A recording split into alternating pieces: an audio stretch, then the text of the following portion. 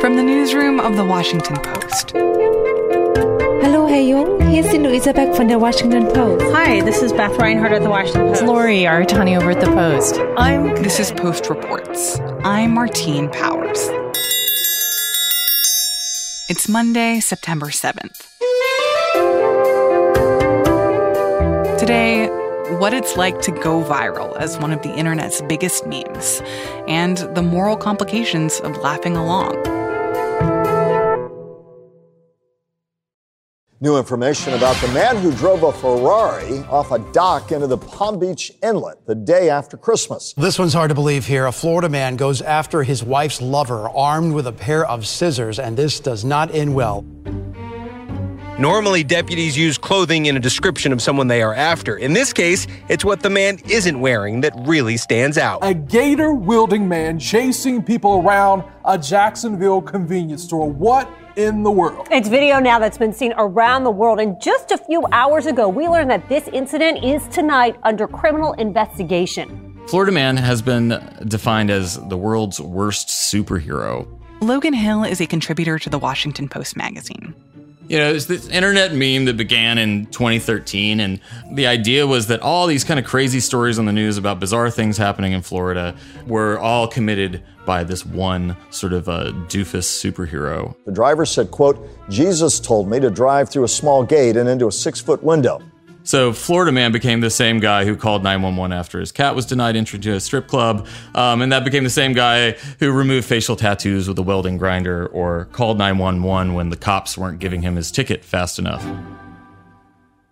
So one of the reasons why I was really interested in your reporting on this and on the Florida man meme was because I'm from Florida and I grew up in Miami, and I just remembered always hearing like weird stuff that was happening in my community or in like neighboring towns and cities. And then when I started working in journalism, I was a summer intern at the St. Petersburg Times before it became the Tampa Bay Times. And I was in the Clearwater Bureau there and had to write all of these like weird Florida man stories. I printed one of them out. I was going to read the headline for you. Oh, great. Palm Harbor man, and Palm Harbor is a neighborhood kind of around Tampa. Palm Harbor man tried to trade drugs for cheeseburgers, deputies say. And there was this guy who'd woken up and decided that he needed cheeseburgers, and so he like stole his neighbor's car and drove to McDonald's and tried to trade weed for some cheeseburgers, and there's this whole saga. But I feel like that was very emblematic of like what people really latched on in this meme. Yeah, it's funny, right? Because on one level, this guy, right, who's doing something insane and stupid and you want to make fun of it. But there's something kind of great. Like, that's a pretty creative solution to that problem that guy was facing. You know, he's like, I want cheeseburgers. How am I going to get them? Well, I got an idea. And I think, like, there's that weirdness to the meme that is kind of empathetic throughout all of it. Like, you know, some of it is making fun of these people. And then a lot of the rest is thinking, oh my God, this is a weird, strange country that we live in. And we can't pretend that everything's all serious all day long. When we're reading the news, so many of these stories are indeed completely wild and funny. Well, so as part of your reporting process, trying to dissect this idea of Florida man, you actually went and talked to a guy who is considered like the creme de la creme of Florida men. His name is Brandon Hatfield. Tell me more about him. All I had known about Brandon Hatfield before I interviewed him was what was included in his Florida man story, which was that he broke into the St. Augustine Alligator Zoo. What was he thinking? A knucklehead breaks into an alligator and crocodile farm, climbs over the fence, and leaps into a lagoon.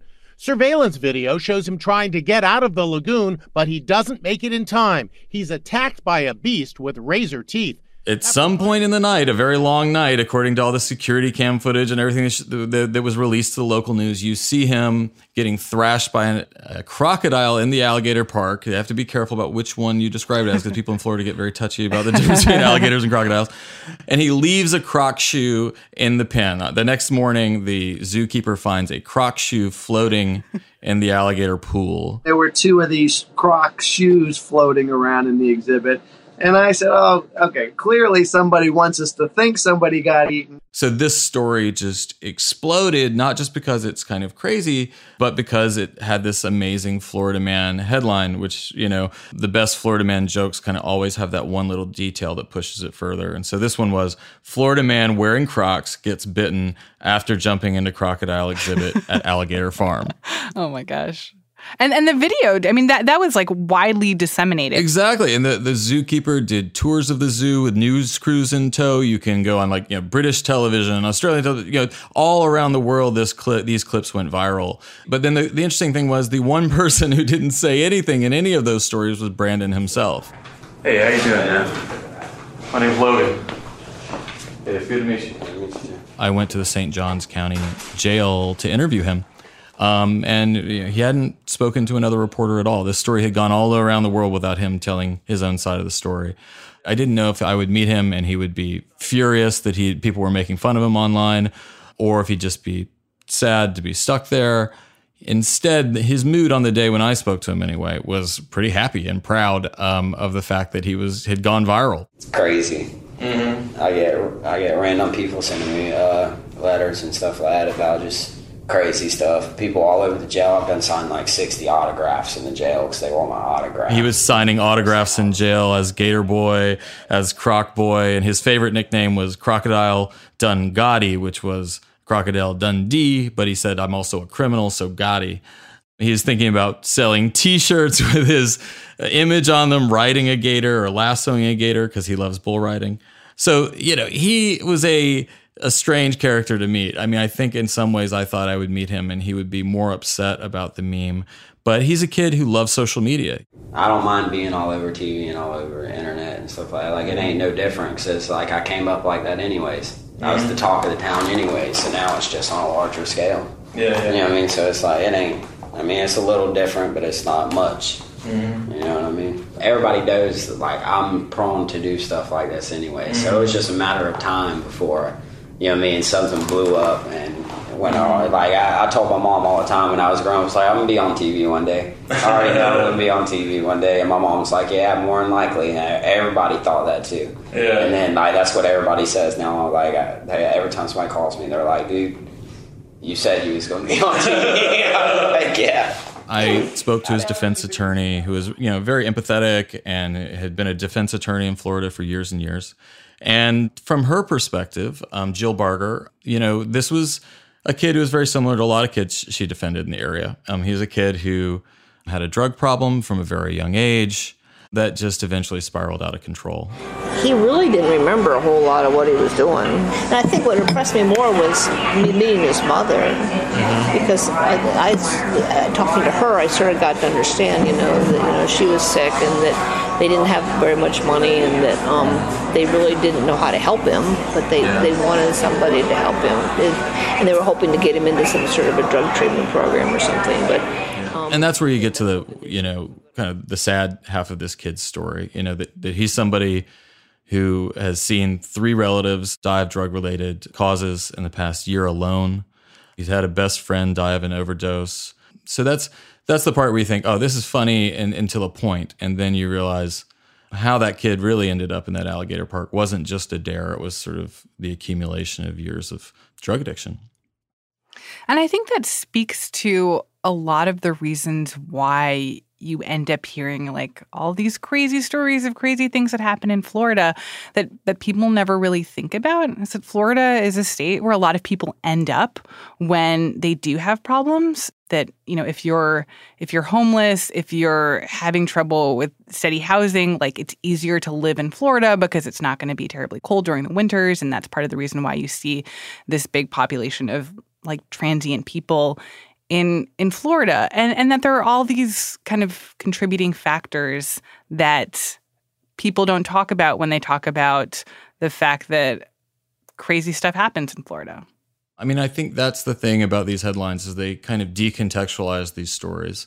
Every joke plays the same, and it's always, oh, people are crazy. Of course, people aren't just quote unquote crazy, right? There's underlying causes for this kind of thing, and you can point to the millions of concealed carry weapons permits that lead to a lot of violent crimes that end in Florida man stories. Or you can point to the fact that Florida ranks something like, I think it's 49th in mental health spending per capita. You could point to the opioid crisis, which has really ravaged the state. There are a lot of reasons beyond just that Florida is a quirky state. A lot of stories that seem very bizarre are often because people are on the streets with untreated mental health issues. I also think it's really interesting how public records laws play into the fact that you hear all these stories from Florida, because that's one thing that I noticed as a reporter there is the fact that you have so much access to arrest reports and mugshots and police documents, way more than you would have in a lot of other states. And I remember when I was working there, I'd literally show up to the police department in the morning and they would have pre-printed out a stack of all of the arrest reports of all of the arrests that would have happened in the previous 24 hours. And it was my job to basically go through them and find the weirdest ones and write about those. Everyone I talked to when I was reporting this story mentioned the open records laws. And these laws were created in the 60s, the Sunshine Laws, and the internet has changed a lot. This isn't the same environment these laws were opened up, and I think we're still struggling to understand when it's appropriate to share this kind of information, and we're wrestling with how it's changed the way we publish the news. And that then overlaps with the mugshot publication industry. Newspapers basically have microsites where they publish mugshots as they come in without any regard to whether the person's convicted actually for the crime. So these open records laws have, I think, contributed to a kind of public shaming, And so I had this surreal moment reporting this story where I was, just touring St. Augustine like a tourist. And they have the old jail, where they'd show you where they'd hang criminals before. And of course they had all these public stocks, where you'd, shame the criminals of yesteryear. And it really felt very Florida man to me on a certain level, watching all these goofy tourists put their hands and heads through the stocks and imagine what it would be like to be shamed that way. And I think it's very easy to see this as a modern equivalent of that in some way. You also found the guy who started the Florida Man Twitter account. I'm wondering, who is he and what did he have to say about this?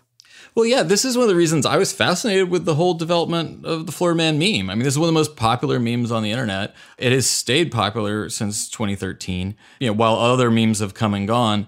And I always loved that there was this mysterious meme with a mysterious origin. We didn't know who was behind the Florida Man Twitter account that really started it all. Other people had done weird Florida news, but in terms of creating something called Florida Man, it really kind of goes back to this one Twitter account. I basically was DMing the Twitter account and emailing an email address provided by the Twitter account, and finally got on the phone, and it turned out it was this guy, Freddie Campion. He was at GQ as a sort of a younger editor when he created the account. He said, he'd just been watching all this wild news from Florida, and he's spent most of his life growing up in Britain, but had vacationed in Florida and was fascinated by it because he just thought it was the most American thing ever. So he created this little funny Twitter account, and within 2 weeks, it had just blown up like crazy. And what I loved about talking to Freddie is that his experience with the meme was kind of a stand-in for a lot of our experience with social media. That idea that this is fun and it's exciting and it's a new way to connect. And oh God, there are these consequences we don't see coming. And how do we reconcile the fun and the connection with the dark sides of it? He told me, he said, I feel like I created a monster, and with a real tone of regret. And he eventually sort of marked the account, in the classic Florida form, retired. Well, I feel like that speaks to what makes this whole idea of Florida Man, and especially how it's taken off in the last 10 years, what makes it so interesting, because this is a thing that feels uniquely tailored for the internet. The fact that some guy in some random town in Florida can do a weird thing that gets caught on a surveillance camera, and that can be disseminated all over the country and all over the world. And that is because of the internet. But at the same time, the fact that we can now understand more, how this person's story fits into a larger narrative, or all the sad ways in which people's lives are affected by becoming a news story, and the way that it really haunts them for years and years, that is because of the internet too. It's the kind of that wall of over-information that hits us every time we go into our social feeds. This is a part of that. It's sort of, is it better to read 1,000 Florida Man stories and laugh at everyone in the same way? Or do at a certain point, we as people on the internet just think, oh, maybe I should look a little more deeply into one of these stories or a couple of these stories and think a little bit more about where my news is coming from or what I'm really laughing about. I mean, one of the funny things about doing this story is, of course, everybody on the internet is responding in different ways. And a lot of people are saying I'm like this killjoy or this fun police. I don't really see myself as that way. I just think that I think we all on the internet are realizing every day we're sifting through such a crazy flow of content, so many stories every day that I know for me personally, I've reached this point where I think I just have to think a little bit more about what I'm reading and where my stories are coming from. Logan Hill is a freelance writer and a contributor to the Washington Post magazine. You can find more of his work at loganhill.com. Earlier this summer, the Tampa Bay Times made the decision to stop publishing mugshots, saying that the galleries, quote, lack context and further negative stereotypes. And that's it for Post Reports. Thanks for listening. We hope you're having a safe and healthy Labor Day weekend. I'm Martine Powers. We'll be back tomorrow with more stories from the Washington Post.